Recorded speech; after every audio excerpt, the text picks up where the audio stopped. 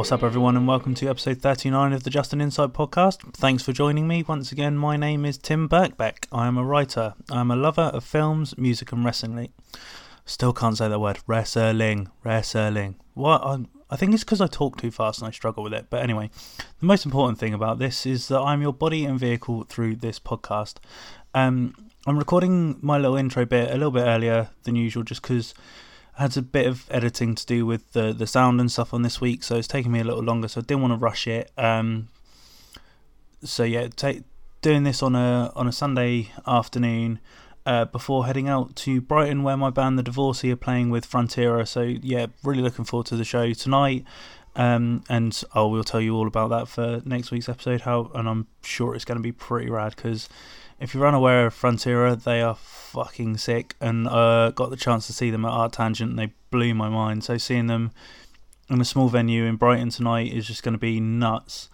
Apart from that, this week I went to my first ever Lucha Forever show in Southampton. It's a pretty cool show, nothing like massively stand out apart from the six-man tag, which was Pete Dunne, Chris Brooks and Speedball Mike Bailey against the Aussie Open of Mike Davis and Carl Fletcher with Travis Banks. Some really nuts spots on there. Mike Bailey did a moonsault off the balcony, which was cool, and just it was just really cool. But again, I'm finding this issue with wrestling at the moment, that some of the audience members are just absolute cretins. Like, there's been a whole thing on the internet recently about somebody shouting out at Fight Club Pro's Project Mayhem to Millie McKenzie inappropriate things. The show I was at, they were chanting this about a guy being a pussy, which was just pathetic. And then just this last week, there's been things about a member of the crowd chanting sort of homophobic things towards Will Ospreay because of the attire he was wearing or something like that. But it's just, there's a whole thing about the wrestling community meant to be this inclusive environment, and I know it is only just a few people, but it needs to be stand out. And in my opinion, the audience should be policing these kind of things, and I hope that at these shows where this stuff is happening, it is being called out. Like, I don't claim to be one of these people that goes to every single wrestling show under the sun, like some people you see, but yeah, it's just upsetting to see for something that's meant to be, for me personally, is somewhere that I like to just blow off steam and enjoy myself. So to have that kind of bought into it is sad. So yeah, hopefully we don't see much more of that in those environments. But that's also this week, been watching a couple of films, so the long-awaited return of the film section will be on this show after the chat with my guest this week. But I will say I went and saw Mother last night, and it was fucking intense, so looking forward to kind of telling you guys about that and going into that a bit deeper. The other film I'm going to discuss is a film called The Red Turtle, which is a Studio Ghibli film. So yeah, it's just going to be the two of those for this week. But yeah, that's enough about me. On to this week's guest, and it's another episode that we have done in association with AlreadyHeard.com. AlreadyHeard.com offers you the latest news, reviews and features of all your favourite alternative bands. Has some great writers on there, including myself. So please head over to AlreadyHeard.com and check out what the guys are doing over there. It's really cool, and they allow me the odd opportunity to do cool little chats like this. And this week's guest is with guitarist and vocalist of Brighton Three Priest Tiger Cub, is Jamie Hall. We discussed the band's new EP, how it's a stepping stone for them working towards their second full length. Discussed them sort of playing the bigger shows. They recently did Reading and Leeds, and did a tour with Royal Blood and Pulled Apart by Horses. We also kind of get into sort of what makes Jamie tick, what kind of his outpour in the lyrics are, and so on and so forth. So yeah, really enjoyed this one. It was nice to kind of talk to a band that maybe some people may not expect me to listen to. Obviously, people who know me personally, I'm into my heavy music, and obviously I play in a heavy band. And Tiger Cub are a bit, I wouldn't say on the pop element of it, but obviously they obviously get a lot of airplay on the radio and so on and so forth. So, and they're kind of pushing boundaries, and that's why I like them. That's why I kind of check them out in the first place. And the new EP I really dig. I obviously have to discuss that with Jamie. So yeah, if you get a chance, go check them out. They're actually doing a UK tour pretty soon. I'll get into the dates and so forth at the end of the chat. But I'm babbling on, so please sit back, relax, enjoy the chat I have with Jamie, and I'll see you on the other side.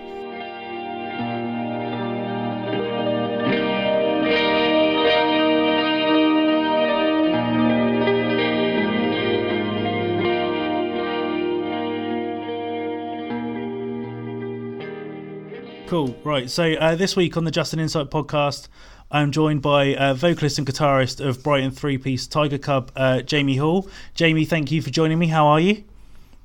I'm fine, thank you. How is everything in the world of Tiger Cub at the moment? Everything's pretty good. It's quite busy. Yeah, I can imagine. Yeah, we haven't really stopped since like our album came out last year, so it's nice to actually have like we've got like September off pretty much before we go back out on tour. Yeah. So it's busy, but it's nice to have a break and like start writing again and just start thinking about what we're going to do next year and stuff like that. Just like gather our thoughts and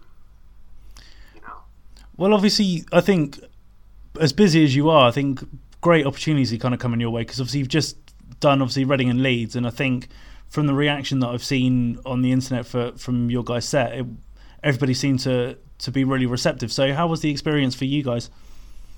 It was really good. It's the first like festival of that size that we've done. Yeah. Like, we've really been part of a production that big, and like we've all like been to Reading and Leeds and stuff in the past as punters, but we've never played there. So it was a bit like it's a little bit surreal just being able to get to go behind the scenes and stuff. Yeah. And like go behind like the main stage and shit to get credited and stuff. Yeah. Main stage. So like there's like people in famous bands and famous comedians and stuff just fucking wandering around. Yeah. It's real, but like the shows were great. We were quite nervous about them because we're playing a couple of new songs now in our set that are on our EP that's coming out this month, and they have like keys in them and like a little bit of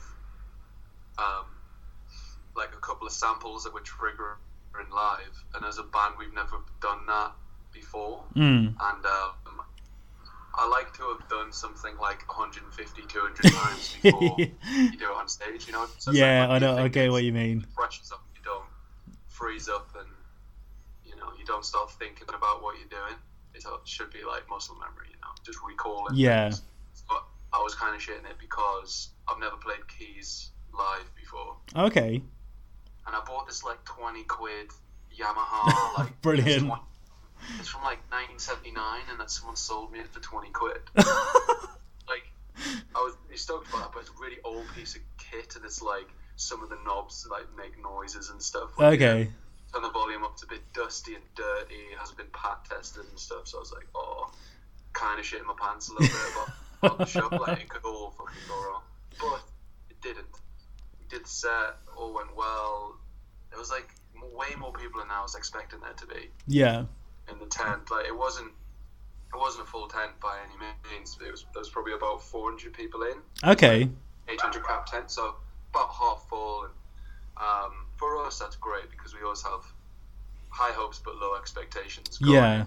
To any show, we don't expect anything. We know it's like a long build for us, and I think we were clashing with like Paris on the main stage. So it's like, if we can get a couple of people down who give a shit, yeah, and that's for us. And there was about 100, 150, 200 people there that were like, fucking, I really want to see Tiger Cub set, I really want to hear this song, and they like knew the tunes and shit. Yeah. And then like the rest were just like kind of casual punters that came in and they didn't walk out.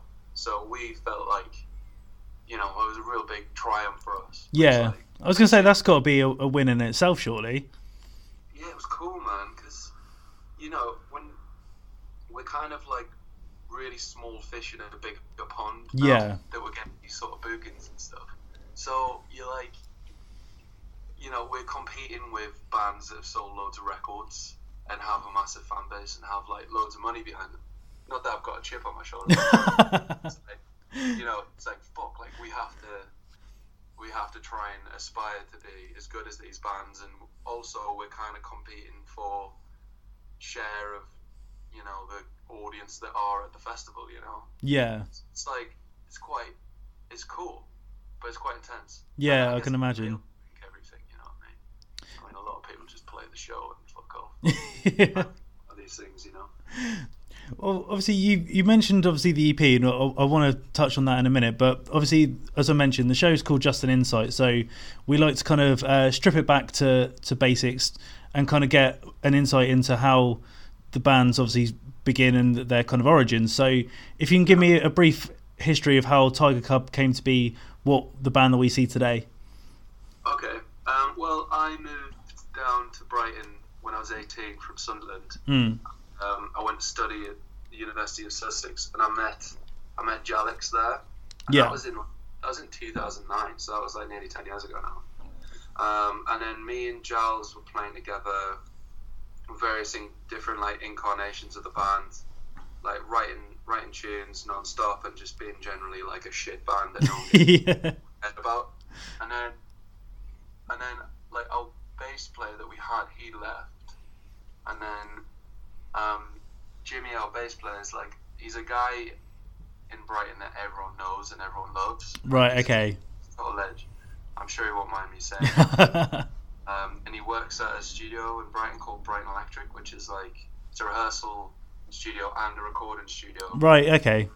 A lot of musicians at like all levels come and rehearse. That's not the one that's like right on the beach, is it? No, it's not. It's like, it's a bit further in town. There is one that's right on the beach. I think that's like Studio 284 or something. That's what I'm thinking of. Yeah, that's a good studio as well. But anyway, we knew Jimmy from working there and rehearsing there. And then like I just got pissed with him one night, and I was like, would you ever consider joining? And he said yes, and then he joined the band, and then he really brought the heavy side to it. Yeah. I remember setting up in the practice room when we were like trying him out to see if it was going to work. He just had like all of these like fuzz pedals and stuff, and just like real like wall of sound, like just vibe that he brought to it, and he made me and James play a little bit heavier, and it became Tiger Cub. I guess as we would know it now. Yeah. It was in like 2012, 2013, and then like we started doing shows, and then we met the Royal Blood guys, Mike and Benj, and like we went on tour with them, and then like the industry started giving a bit more of a shit about us. Yeah. Gadale and stuff, the management and all the industry latched on, and then it's just been like a brutal, harrowing struggle. Yeah. From then on, Well, I wanted to kind of mention, obviously, you mentioned the kind of playing the sort of heavier side of things, and for me, you're a band. I kind of view you as kind of a crossover band, and I hope you don't take that in the wrong way. In the fact that you appeal to guys like myself that are into the more heavier side of things, but then you can be played on Radio 1 and people will still dig it, kind of thing. Like, yeah. So what going into, obviously, if we kind of fast forward a little bit and go to the first album, like, was there a conscious effort to kind of think, right, we want to keep melodies, but we also want to play hard, or has it just been a combination of the way you've written has just come naturally? I guess it's a bit of both. I am very like conscious of the direction of the band and how we're sounding and like how it's coming across to people. It has like it has been a slow burn for Tiger Cub, so there's been a lot of trial and error. Yeah. So there's the natural development of like my songwriting and how we pull ideas together in the studio, and like we were mainly with the record, we were desperately trying to get away from people saying that we sounded like Nirvana and the Pixies. Like, yeah, okay, I get that. I love those bands, but like it just started to become like the only thing that was like interesting about us to people was like they sound exactly like these bands, and I feel like it kind of stunted us a little bit that we didn't have our own identity. Yeah. So just we were really focused on that, and there's two sides of it. Like we really wanted to release like a cool record that had what would feel to us like a couple of risks, sonically. That there would be a development of what we already have, but at the same time, you are always aware that like, you know, the labels put time, money, and effort in, and like you need to sell records, and obviously like we are ambitious, and I'm very ambitious, so I want to find a larger audience. So like it does come into your mind where it's like, right, you know, we need to have like a single that's gonna have like a big chorus that pops. Yeah. And it's not like, you know, you don't say like motherfucker in it. You know, and it's not like brutally heavy. We always try and like add weight to whatever we do. It's like we try to get it in the rhythm section though, like the way Led Zeppelin do it. Yeah. Like fucking big drums, big bass, and then the guitars kind of like they just sort of sit in the background. You know, I like them to sit on the background.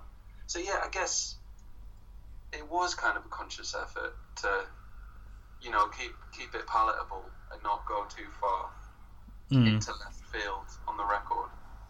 It's like a bit of nature nurture with it, you know? Yeah. Both. And you mentioned obviously the comparisons with Nirvana and the Pixies, and something that a tag that I kind of have seen lumped with you guys quite a lot, which personally I hate, and I don't know how you feel it, but is the whole kind of neo grunge tag.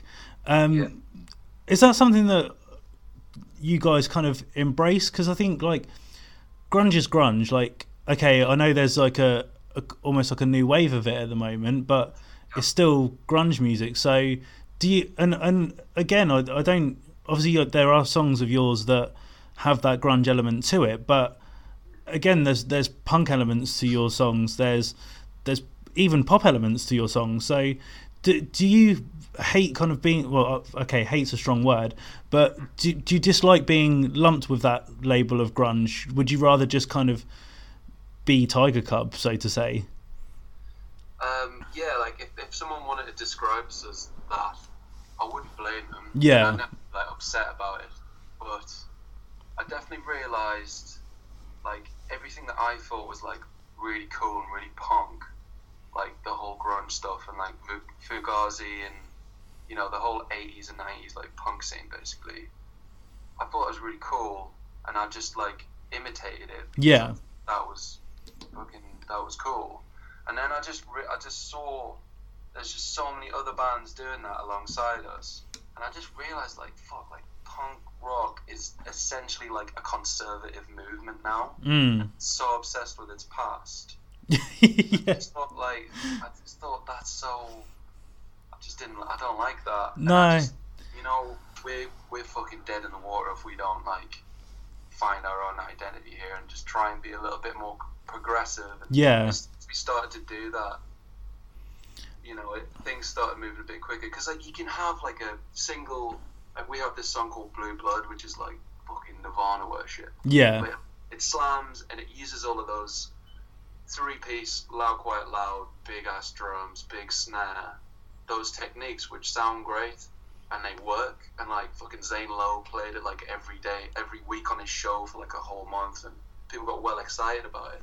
So you can't have like a flash in the pan, like, you know, you can get a little bit of mileage out of that. I would never like hate on anyone for, you know, using that formula, because it works, it's cool, you know, but like it only gets you so far. You know? Yeah. Like Josh Holmes said something which really resonated with me in an interview. It might have been a Mark Maron podcast actually. He said, I think it's really true. He said, if you stand in the shadows of giants, you're always going to look small. Yeah. I think that's so true, you know. And that's how I felt with our music. Like, it's cool. Like, people like it. They come to the shows and they jump around to it and they scream it back. But it's essentially like living through the reflected glory of Nirvana. Yeah. And it's not really our legacy. We're just like, we're going like, hey, do you remember this? Wasn't that great? Let's like play dress up. Yeah. small clone chorus pedals are cheap now, so let's all get some of that. It's funny you kind of mentioned that, because before I spoke to you this evening, I was actually interviewing a band from New York who have been going for since the 80s kind of thing, and they've just kind of come back and they've done a new record, and I kind of put the question to them about sort of obviously the longevity kind of question, and they, like, their guitarist said that sort of, as you kind of said, even hardcore's kind of, there's bands that kind of are stuck in the past, and if you're always looking back, then there's no point in creating new art. So, and I think in a way that kind of fits with you guys, because again, going back to what I said earlier, I kind of view you as a crossover band to an extent similar to Royal Blood. Like there's bands that, okay, they may not necessarily be everybody's cup of tea, but they're pushing boundaries, and for you guys getting sort of mainstream radio airplay and obviously doing Reading and Leeds, like, some people may view that as, oh well, that's not what punk or grunge is about, but at the end of the day, I think music's music, art is art. So I don't know, is that something that, because without this kind of sounding pretentious, I find your music quite artistic in the way that it doesn't fit a mold. So is that the way that you kind of plan to work? That's kind of you to say, and that's nice to hear that you read the music in that way. I used to really worry about it, because I fucking love Fugazi. You watch Instrument, and there's a whole interview they do with that college kid where they say they don't sell T-shirts, and they don't do any interviews for any companies that advertise cigarettes or alcohol or anything like that. And it's like, fuck, man,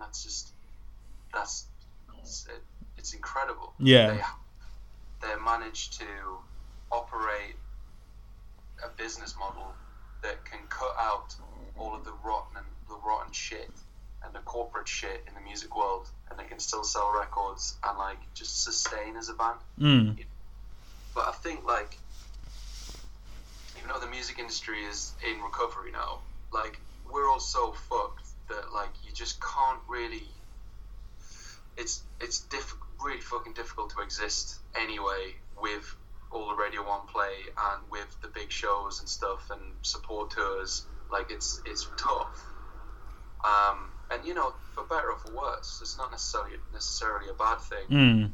So I think I got to a point where we were on our 14th tour or something like that, and eventually you're just you know what, what is fucking cool is selling records and trying to get your art out to as many people as possible, and trying to find those people that believe in the same things. And it's you kind of got to crack a few eggs to make an omelette. So that's the way I see it. Some might argue why make an omelette in the first place. But I think it's a good time to obviously bring up the new EP that's coming out, because we've kind of mentioned obviously progression and things like that, and from being kind enough to have a sneak preview of Evolve or Die, it's, for me, it is the perfect progression from Abstract Figures, because I think, again, even though it's only 4 tracks, it's pushing on from what Tiger Cub was to what Tiger Cub is, if that makes sense.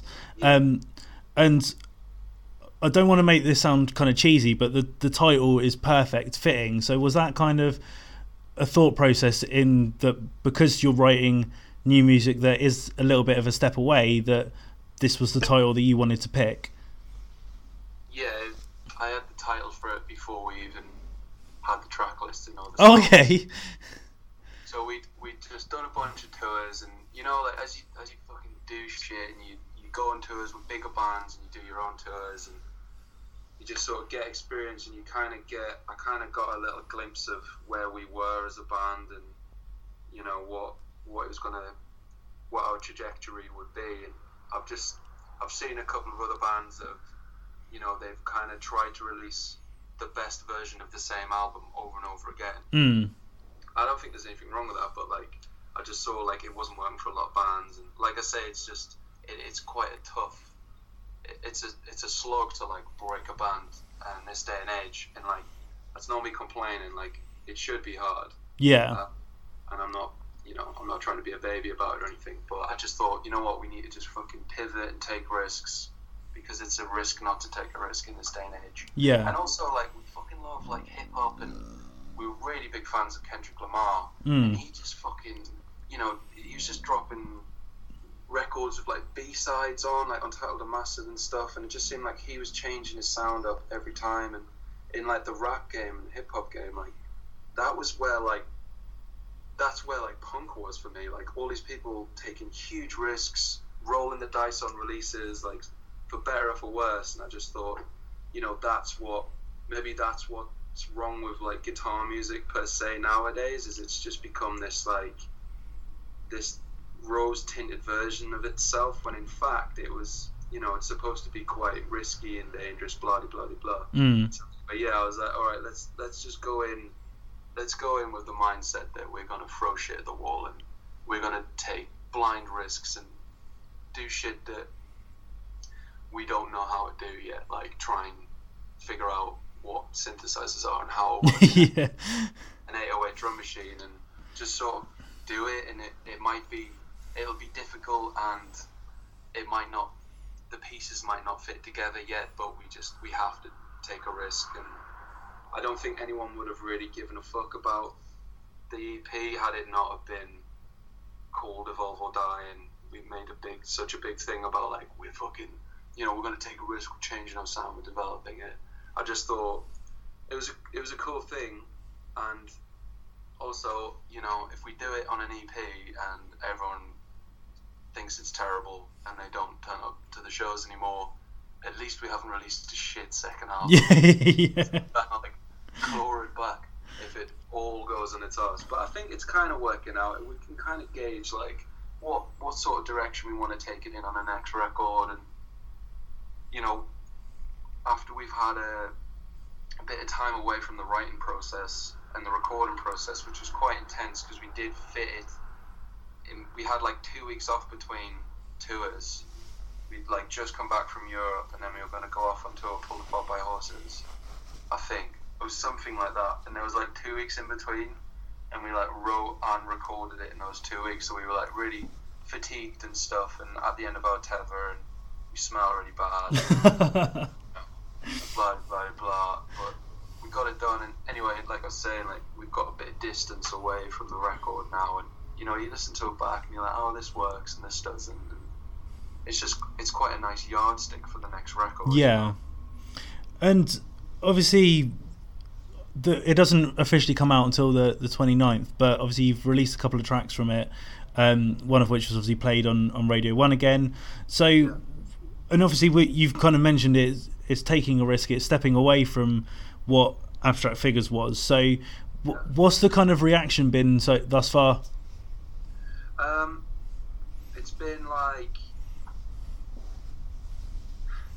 it's split our current fan base a little bit. Mm-hmm. I think a couple of people have been like, this is shit. But isn't that quite cool though? I totally agree. At least like it's having an impact, even if it's a negative one, I guess. Yeah, it's been a little bit polarizing. Yeah, so people have said it's shit and I don't like it, but people have said like I miss the old Tiger Cub, and I think that's fucking that's cool, man. Yeah. I want eras, and it means that like people have like came out the woodwork a bit more, and we're like, oh shit, people actually do kind of care about this band, and they're like upset that we fucked with it. So there's been those people, and then there's been other people that have been really into it, and like we sold out of the first pressing in like a day, and the tour is selling really well. So I think like a couple of our fans are like bummed with it, but we've reached loads more people, and like the band seems like it's the buzziest and the most popular it's ever been. So I don't know really. It feels like a bit of a win. Yeah. But at the same time, no, it's not for everyone. And no. You know, some of it is a bit weird and it's not like hooky. We were just trying to get the sound right. So I guess like maybe some of the songs didn't have the grueling attention that they normally get. Yeah. And melodies and stuff. It was more like let's try and find the aesthetic in like inverted commas. You know. So like I can definitely see how people would, you know, take up issue with some of the songwriting not being like as tight as it is as we made it on the album. But like it's the sound of a band that's been on tour.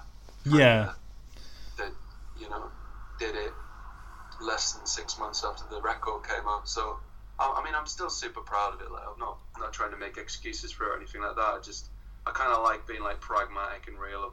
Yeah. You know, things like that, and just try and like be objective about things. You know, just because it'll help me get better in the future. You know, that's what this EP is. You know, it's just trying to get. It's like a stepping stone EP. You know. Yeah. It's part of the journey to where we'll end up on the second record. You know? Yeah. I hope I'm not rambling. No, not at all.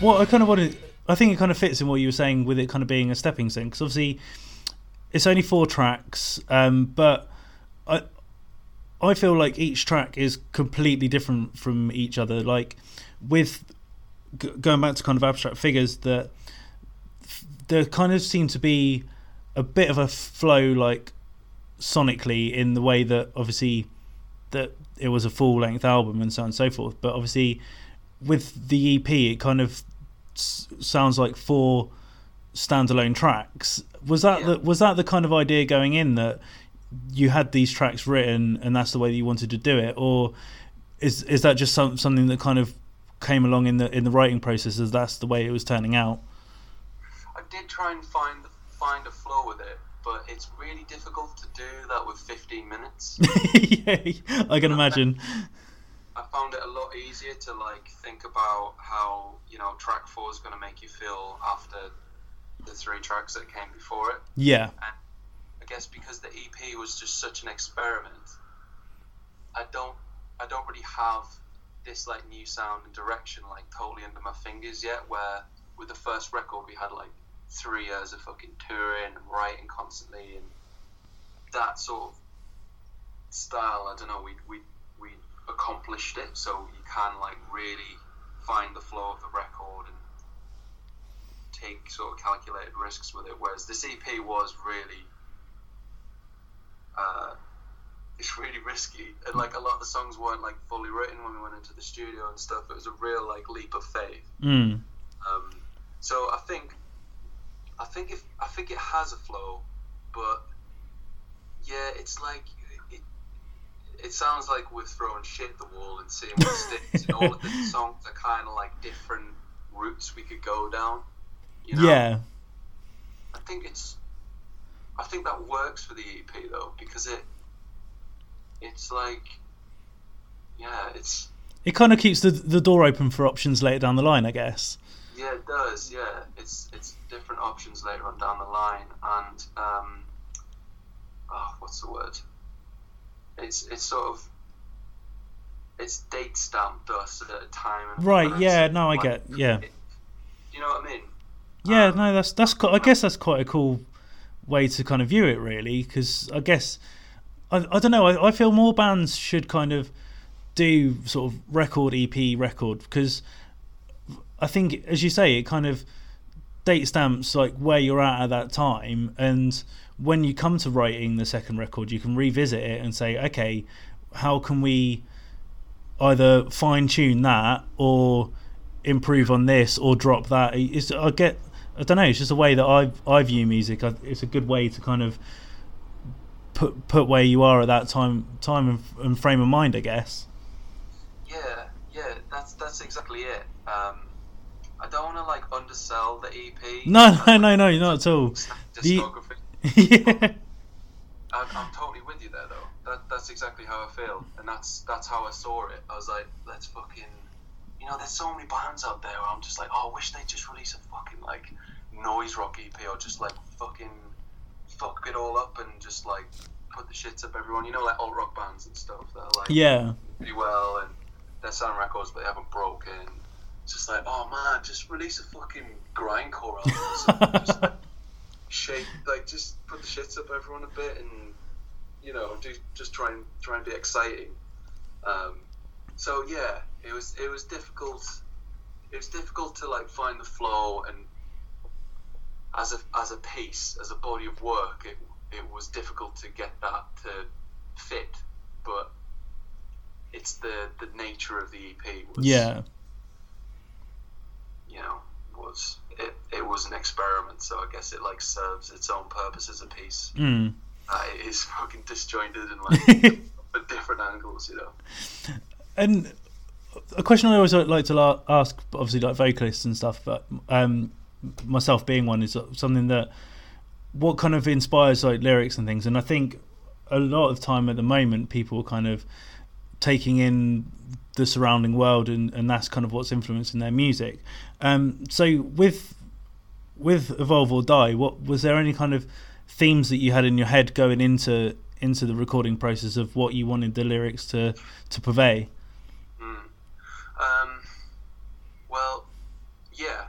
I mean, I had the Divided States of Us for a while, and that was this weird industrial experiment that I made as like a demo with like a bunch of drum machines and stuff, and I was just like, there was a lot of like protest music kicking around and everyone saying that Trump's a bastard. Yeah. And like, it's fun to wade into that one. Yeah. The bandwagon, but I just thought like, I could probably, there's some comment to be made just about how fucking split everyone is politically. Like, there's no real like, with like the left and the right, if you can even say that anymore, it's just more of a spectrum. But yeah. It's like, if you don't agree with someone's opinion, like, you want to fucking murder them. They're worse than shit and they're tainted and stuff. And it's just everyone's just so polarized. I wanted to express that and just try and find my own sort of catharsis with that and into the song. So that was really its own theme. It wasn't really there was no thread. Yeah. Like that was isolated just to that track, and the other songs, I don't know, the things that make me tick is just the other songs are more about like, I don't know, like dealing with like the pragmatism of life, and like you're just a biological thing. And I don't know, I was enjoying playing with like just contrasting like your own emotions and your life and everything you think is important and pain, your feelings, and just putting that up against a kind of robotic, pragmatic approach. So like, I don't know, it's just like little vignettes on that, really, just musings and different, finding lines that go together that sort of express shit that I find really hard to express in real life.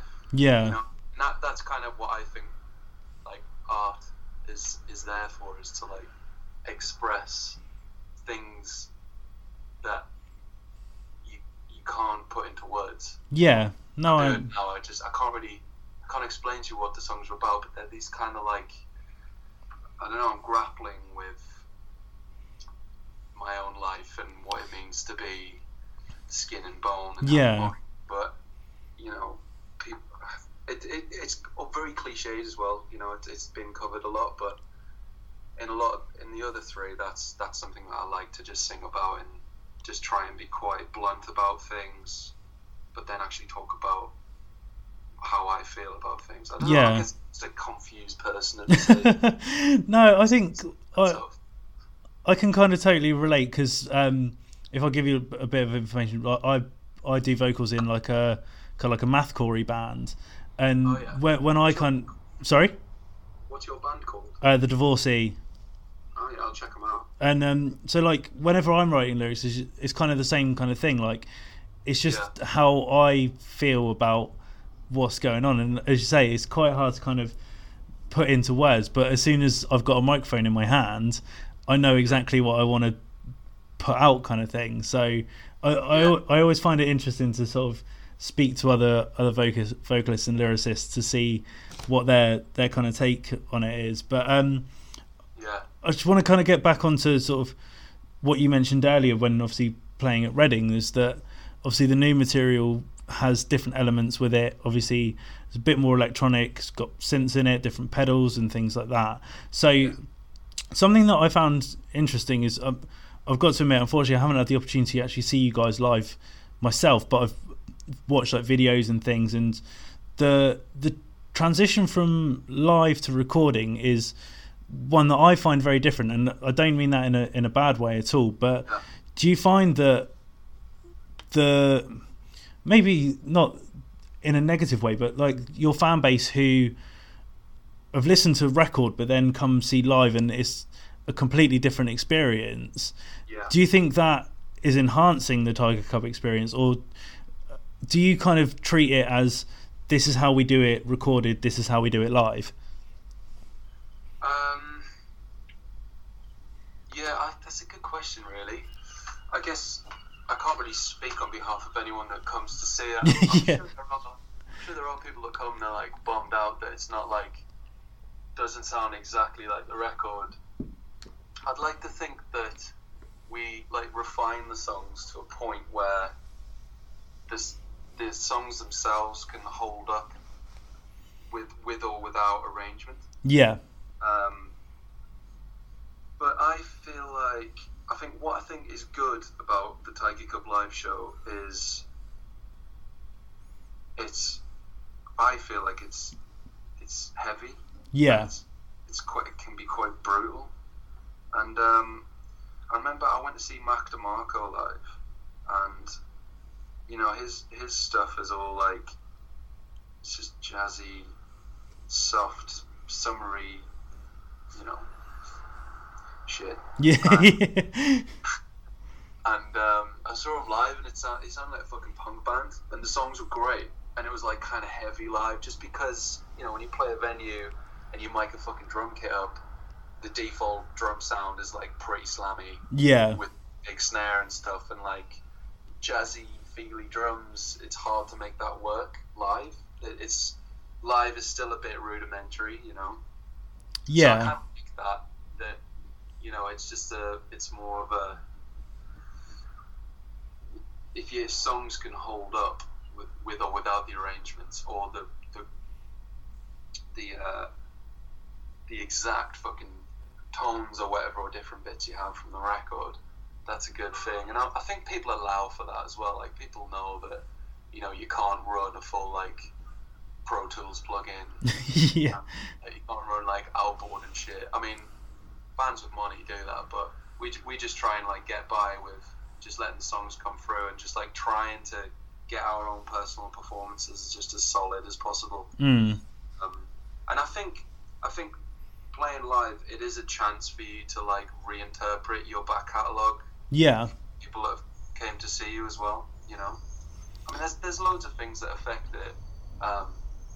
You know, if you have enough cash, if you can get enough, you can quote high enough fees, you can like run crew, and you can like invest more into the show, and you can bring out a bit of outboard, and I know bands that do that, and they run a little bit of track and they blend it in, and like they kill it live because of that. Yeah, rise a lot quicker. So there can be financial constraints with that as well. So I guess we try and combat anything with that by just trying to get it as tight as we possibly can, and just to try and like reinterpret it if we can, and find a new sort of slant on it, which usually is just brutally heavy. Yeah, so, which isn't a bad thing at all. Yeah, totally. And obviously earlier on you mentioned you guys kind of going out with the Royal Blood guys, and I think that brought a lot of eyes on you in the first place. But again, you've toured with sort of other bigger bands. You've done obviously the Pulled Apart by Horses tour, but you've also done tours off your own back. So how do the kind of support tours compare to the headline tours? Like obviously I think if you take Royal Blood, it's a completely different beast, but have you found that once you've kind of done maybe a support tour, that those fans are then coming to your headline tours, or are the fans that come into your headline tours, are they a very different kind of audience? I really love being a support band. Yeah. There's a lot less pressure in it. Yeah, I can imagine. And winning people over is just something we kind of try to get used to, that we just have to try and get, if we can get 10% of the crowd, 20% of the crowd to like buy merch or come up and talk to us after the show and say they enjoyed it, that would be a win. But there really is nothing like being the headliner now. And like after a while, after we did a couple of headline shows and a couple of headline tours, because that's one thing our agent said to us as soon as he started working with us. He's just like, let's not support so much anymore, guys. Let's fucking get you out on the road, and like, yeah, you need to be a headline band. And then like once I got a little taste of that, and people showing up and their hands are shaking when they meet you and stuff, and they came to see you, and it's like your fucking show, and that feels good, And when like we don't like sell out venues or anything, but we can do like 100 tickets here and there in different places up and down the country, and it really feels good for it to be your own show, and the venue's like your chance to, you can try and make it like your world that people are coming into, like in a pretty crude way, but like with a merch desk and different bits and bobs, and it's quite nice, because when you're a support band, you're the fucking openers, most people haven't paid to come and see you. Yeah. And like the bigger the band that you support, the more you feel that, the more pro it gets. Yeah. So when we did 2 shows with Royal Blood in June this year in Europe, and like absolutely no disrespect to Royal Blood or anything like that, or the crowd, I thought they were fantastic, and I was really pleased that so many people paid attention to us and bought merch and stuff. But you can really feel it when you get into those bigger rooms that have fucking sold out, and they don't really need a support band. Royal Blood are just like, they like our band enough to just have us out to shows and try and help us and hang out with us or whatever. But yeah, you do kind of feel it. You're just like, fucking hell, like these people really, they don't really give a fuck about the sport, and they want Royal Blood, which is, of course they do, but you do kind of feel it a little bit more with the big shows. So yeah, I definitely I prefer a headline these days, now that we actually ship tickets. And again, something you mentioned when we first started this little chat is obviously you guys kind of been on the road quite constantly, that you've obviously done the EP whilst sort of in between a very short break, but so do you guys like to keep yourselves busy and active? Because obviously I think some bands, they do a tour, they have a break, they write a record, they do a tour, they have a break, they write a record, so on and so forth. But some people like yourself, from the outsider looking in, it's like, oh, they're constantly doing things. So is that just the way that you guys work, that even on the road you're writing stuff, and then when you're writing stuff you want to be back on the road? Is that just how you work? Yeah. I mean, we've just supported so many bands and like learned so many things from people that have had music careers. You know, they've actually had a career. They've had 10 years of not having to work a normal job. You know, and they can sustain. And what I learned pretty quickly from touring with bands like Blood Red Shoes and stuff, and like Dinosaur Pile Up, and even Pulled Apart, is like they just fucking grafted their bollocks off in the early years, and just like did everything, released as much as they could. It's like get better. Yeah. But it's like a major comes along, and you've got money, and you've got like you have that infrastructure where they can pretty accurately plan out your next 24 months as a band. Then you've got, I guess maybe you've got the luxury of being able to like lay low and have all your ducks lined up in a row. But for a band like Tiger Cub, which is very much like a DIY, we're on an indie label. We're not like, you know, we're not going to be like the Beatles or anything. We're going to be like a low burn band. I think it's just good for us to tour as much as we can, write as much as we can, and just get better, you know, because we do need to get better, and we do need to improve, and I always think there's more work to be done with the live show and songwriting and everything. And the way I think we should get there is to just always have goals, always have the next 6 months planned, and just like it's hand-to-hand combat, you know. I just want to go and like, if I can shake 20,000 people's hands and say thanks for coming to the show, and I can get them to come back to fucking say hi again and watch the show, then, you know, if that's what it takes, and you just campaign it, you know, that's a sure way of getting there, you know, and achieving it. Because like I'm in way too deep now to ever do anything else. Yeah. Just gotta fucking slug it on the road. But it is like it's a thing that I've seen a lot of bands that are big now, like legitimately big as well, not like a band that gets loads of press, like a band that gets, you know, bands like Blood Red Shoes who don't get a lot of press, but they, you know, they can go to Berlin and do 3,000 tickets. Yeah. At the drop of a hat, you know, like it's real numbers, it's real fan base, you know, and they don't have to rely on like gatekeepers or anything like that. They can just function as a band, and I really look up to them for that, because they've been smart about it, and they've just worked hard, you know. And I see that personally as a really good way to just definitely do it, you know. You don't have to rely on anyone else you don't have to rely on a man or a woman in a suit coming up to you after a gig saying, I'm going to make you a star, and Yeah. I don't know whether it exists these days. I don't know whether there's a fucking business model enough in it, you know, to be able to do it, unless you're like someone like Mike and Benj from Royal Blood, who get a really big deal, or my mate Matty, who's got a big deal from Parlophone. Like, those deals do exist. Yeah.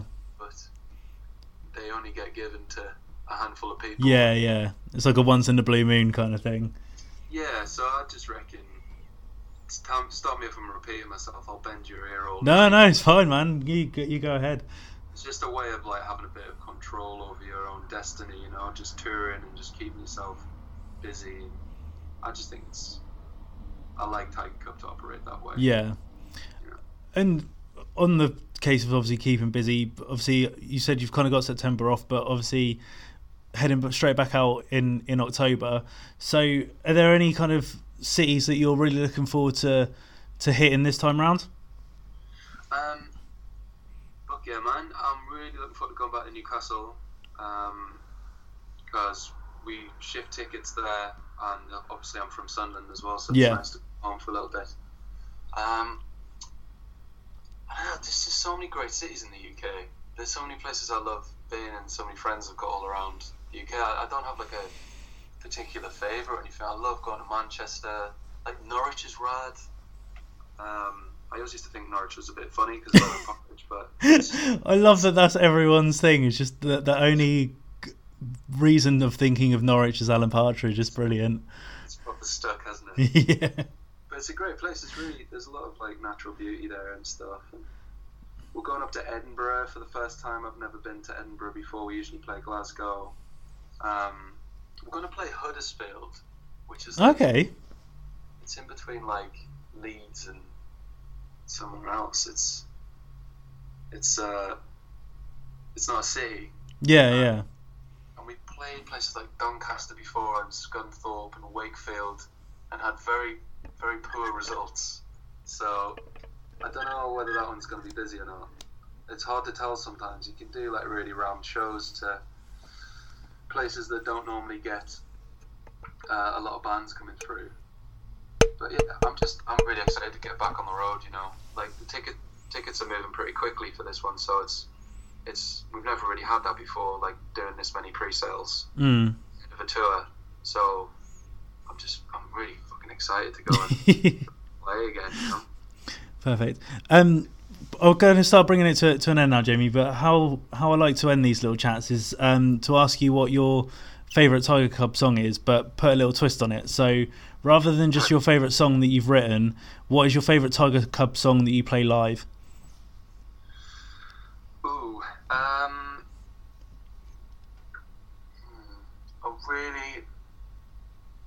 really like playing. I guess I've got two favourites. Yeah, go for it. I really like playing Antiseptic live. Yeah? Because it's really easy to play. And so you can enjoy it a bit more. And like, people tend to fucking love that one when we play it. So it's like a bit of an easy sell for people. Yeah. And also Pictures of You as well. Just because people again tend to really like that one when they come to our gigs and they like sing the words and stuff. There's a bit at the start that's really quiet where I'm just singing with my guitar, and it's just like, it's a really amazing feeling to have, a room of like 200-300 people or whatever, if you're doing a show in London or something, just like singing it with you, and yeah, you're all singing together and you're all happy and stuff, and it's just that's such an amazing feeling. But that one's really hard to play, so because I have to fucking like finger pick and stuff. So I have to fuck it up. So. You wrote the song, so yeah, it's my fault. Perfect. Jamie, thank you very much for taking your time. Best of luck with the EP when it comes out, and I'm gonna hopefully get to your Southampton show in October as well, so really looking forward to seeing you guys out then. Yeah, definitely get a guest list if you want to come to that. Awesome. Yeah, man, that'd be sick. Nice to speak to you. Perfect. Cheers, Jamie. Take care. Take care. Cheers. Bye.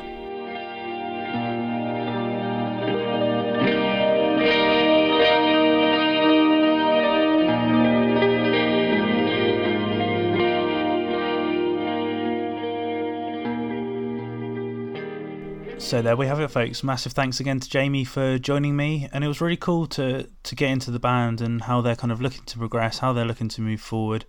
And yeah, I think Tiger Cub have got a really interesting story. So if, as I said at the beginning, if you're unaware of them, go check them out. I think you'll be pleasantly surprised with what they've got to offer and put on the plate. Their EP, Evolve or Die, is out now. So please go check that out. It's on Spotify, iTunes, all the usual outlets. As I mentioned at the beginning as well, Tiger Cub will be heading out on a headline tour in support of the EP. It kicks off on October 16th at the Joiners in Southampton, and rolls all the way through to October 27th, where it finishes in Norwich. For a full list of dates and details, and just to keep up with the band in general, head over to facebook.com/Tiger Cub. You can also follow them on Twitter. It's @_Tiger Cub, and then on Instagram it's Tiger Cub, all one word. As promised, we have a return of the film section this week. Hooray! Not that I don't know if you guys care, but I'd like to do it. It shows, as I mentioned previously when I wanted to do this, it's an outlet for me to get my loves and passions out there. As I said, I like wrestling, talk about wrestling a lot. I like music, and I'm a writer, hence the introduction interviews.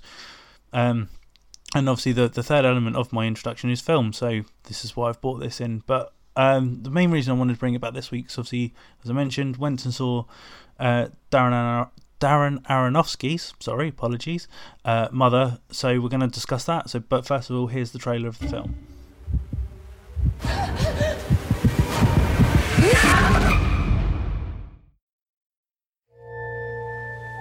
We spend all our time here. I want to make a paradise. She redid all of it, every last detail. And she breathed life back into every room. Are you happy? I love you.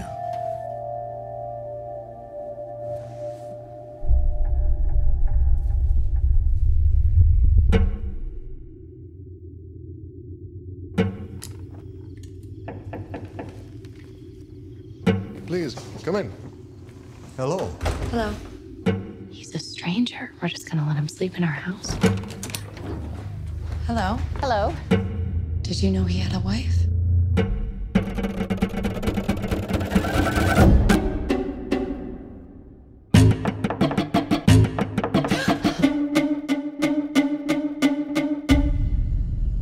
He has pictures of you in his luggage. What were you doing in their luggage?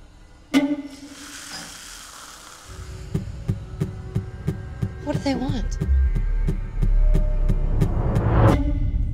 God help you. They've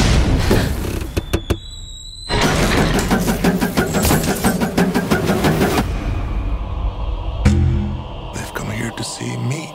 Come quick! You're insane! You're insane! All I'm trying to do is bring life into this house. Open the door to new people, new ideas. I'm so sorry. Get out of my house! You give and you give and you give. It's just never enough.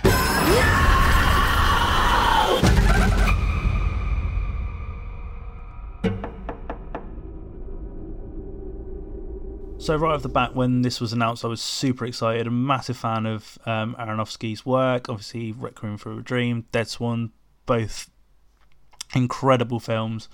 Never got a chance to see Noah, but from what I was read about this film, it was kind of a return to form for him, and it does not disappoint. It's intense. It's a real head scratcher. It's shocking in places. Jennifer Lawrence is really good in this. I like Jennifer Lawrence, but she kind of recent, for me, has taken more quote-unquote Hollywood roles, which, fair play to her, she gets them, but I think she works better in these kind of darker roles, and it was nice to kind of see her back in this kind of thing. The camera work was phenomenal. It doesn't pull focus from Lawrence at all, which is the whole kind of premise of the film. It's really good. It's hard to go too much into the narrative with giving too much away, but basically Jennifer Lawrence's character is married to the character who is played by Javier Bardem. There's kind of like a struggle within the relationship. It's clear that Lawrence's character is infatuated with Bardem, is completely in love with him, but it doesn't seem like that love is completely mutual. Out of nowhere, all of a sudden these people come to their house, and with the more introduction of more people, it's like Lawrence's character is being pushed further into the background.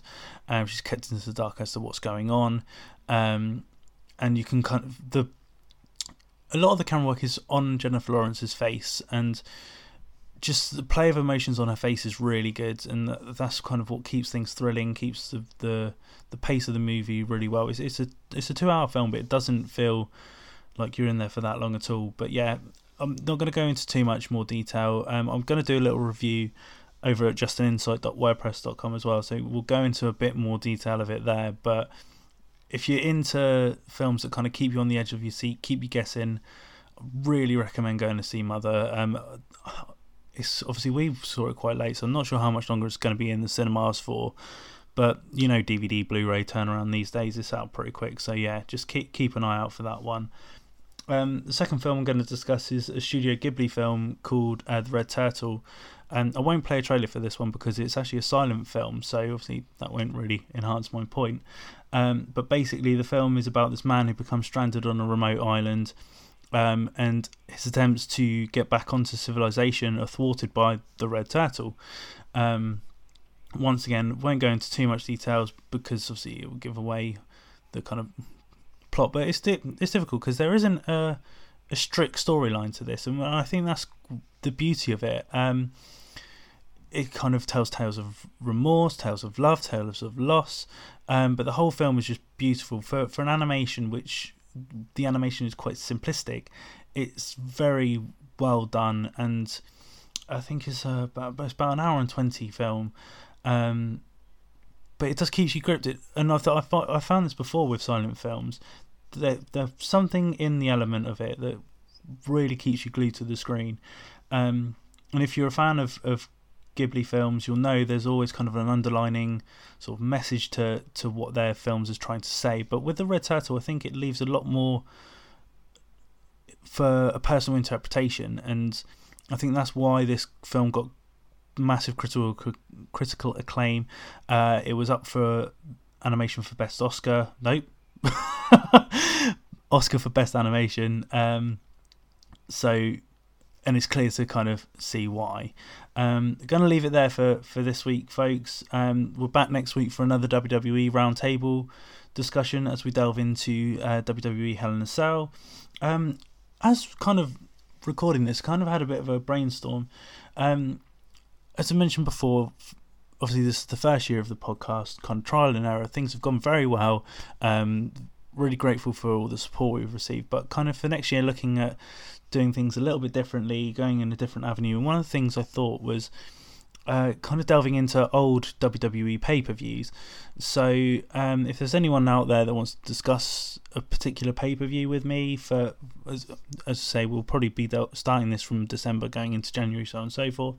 But please give us a shout, and follow us on Twitter at just_and_insight, or as always, drop us an email, just_and_insight@hotmail.co.uk. But yeah, again, folks, thanks again for joining me on the Just and Insight podcast, and I'll see you soon.